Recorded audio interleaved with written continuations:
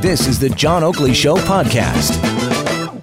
Over these blockades that have taken place across the country, certainly just to the east of us, east of Belleville, and many of us have mused aloud on this program, certainly, for a number of days, why the rule of law is not being upheld, because that is paramount or fundamental to the way we conduct our affairs. Rather eloquently, there was an op-ed piece in the National Post, penned by, in part, Asher Honickman, Toronto lawyer with Matthews Abogado LLP, and he's joined us on the line to explain what this is exactly and why it matters. Asher, always a pleasure to have you on the Oakley Show. Good afternoon. It's great to be here, John. Great to hear your voice. Likewise. So let me just start with the overarching question. Tell us what the rule of law is and why it's so critical. Well, the rule of law, you have to think of it almost as the basic social contract in society. What it says is that no one can hold absolute power. All government agents are subject to the law, are subordinate to the law, but in return, all people have to follow the law. And we could literally talk for hours about what the rule of law includes, and there's lots of debate about exactly what it includes, but those are sort of the basic points. And the reason it's so relevant here is because we have a court-ordered injunction, and when the court has ruled on something, any order, but I would say especially an injunction, it is so important that people follow that rule, that people who are captured by the injunction stop doing whatever they're doing, and that police officers who are essentially told by the decision to enforce it, do enforce it. All right, so when you talk about it as a covenant or a social contract, who confers the legitimacy on the rule of law? Well, I mean, it's conferred in many ways. I mean, you can trace it all the way back to Magna Carta. I mean, that's 1215. That's the first time we have this idea coming forth that even the sovereign, even the king, is subject to the law, that no one person can hold absolute power. And so it's a principle that has weaved its way through our laws literally for centuries. It is embedded in our Constitution. It is in the preamble to the Charter of Rights and Freedoms as one of the founding principles of the Canadian state. And again, it is something that our judges have said over and time again. It is a fundamental postulate of the Canadian system. They've used words to that effect. And the key ingredient of it is that there will be decisions that we don't think are just from time to time, but we have to follow them, because if we don't, we're undermining the entire structure that allows for an orderly society, a lawful society to occur. But what if you have outlier groups, as seems to be the case here, who don't believe it legitimately applies to them? Well, I mean, we talk about this in the article. What they're saying, essentially, they're taking issue with the authority of the Canadian state. They're sort of like free men on the land, these sovereign citizens who say, I'm not bound by the law because I haven't consented to it. The problem is, if everyone holds that view, we have no law whatsoever. And when we have no laws, we can have no rights.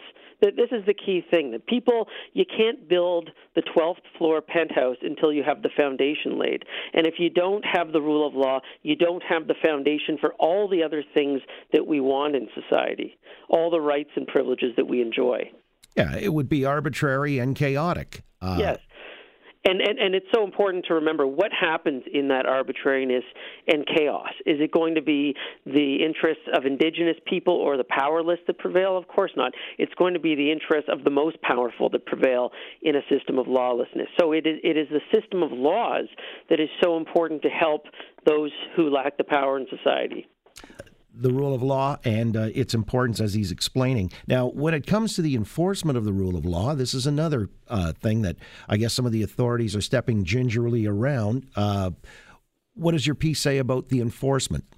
So we don't really get into the enforcement. The enforcement here is a bit of a tricky issue. One, because it involves all these policy concerns, but also because, as I recall, the decision itself doesn't provide a ton of guidance in terms of how it is supposed to be enforced. Injunctions can be enforced in lots of different ways. Sometimes the police will go ahead and enforce it. Sometimes what needs to happen is that the party that got the injunction needs to go back to court and get a contempt order. So police don't necessarily always get involved as soon as there's been an injunction order. It can vary case by case. Here, the argument is that because it is so essential for Canadians to get goods that come by railway, that this injunction needs to be enforced by the police right away.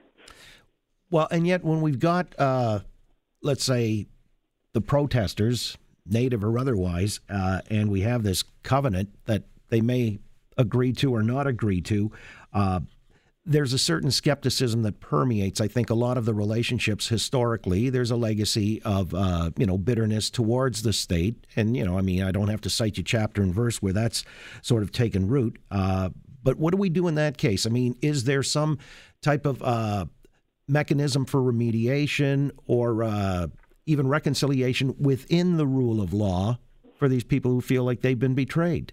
I think there is. So the first point is that a lot of the grievances are absolutely genuine, and a lot of these grievances have to do with abrogations of the rule of law, when arbitrary power was imposed.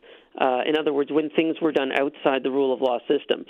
And so it is important to remedy that, to say, look, let's work within the rule of law. Let us address these. Let's have reconciliation. Let's have all that, but let's have it within the rule of law. So, for example, one thing you could do certainly is have more self-government. You could certainly do that. You could have some people have talked about having a sort of division of powers model, the same way we do with the federal government and the provinces, having that between the federal government or the Canadian state, as it were, and Indigenous communities.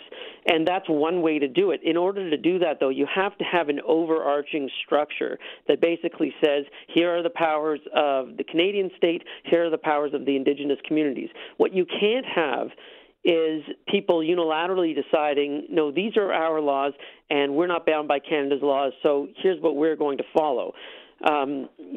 First of all, the court in this case said that there wasn't even evidence that this blockade was in accordance with this particular band's laws. So that's the first point. But the second point is that even if it had been in accordance with those laws, how do we then arbitrate it? We have to have some kind of overarching structure to say this is going to be your sphere and this is going to be Canada's sphere.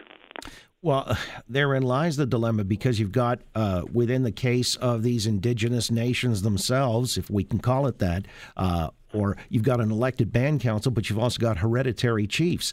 And the Wet'suwet'en land is not ceded, if I understand it correctly. So the hereditary chiefs claim legitimacy or being the authoritative voice, whereas, again, Democratic. And then it's being adjudicated by Madam Justice Church of the Supreme Court of B.C. What did she find? Well, so she basically found that on the evidence before her, that there was no evidence that this band's laws demanded that they be blockading in this fashion. And we see there is an internal power struggle going on there. There's lots of different perspectives on that.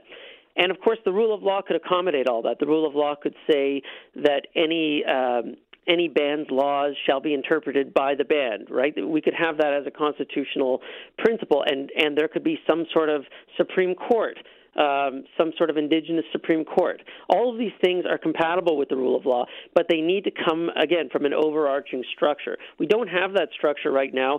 We almost got something like this in the Charlottetown Accord about 30 years ago, but we don't have that, so we have to work within the system we have now. There's different ways we can do this, but ignoring injunction orders is not one of them. Right, because we do have an existing governing framework, and hopefully even our governments will understand we have to operate within that context. I don't understand the vacillation over the last number of days, but that's just my aside, my editorial comment. Appreciate your coming on, Asher, and explaining the rule of law and why it matters, because it certainly does. Foundational principle. Thank you. Thank you, John. You got it. Asher Honickman, Toronto lawyer, Matthews, Abogado LLP. Thanks for listening to the John Oakley Show podcast. Be sure to rate, review, and subscribe for free at Apple Podcasts, Google Podcasts, and anywhere else you get your on-demand audio.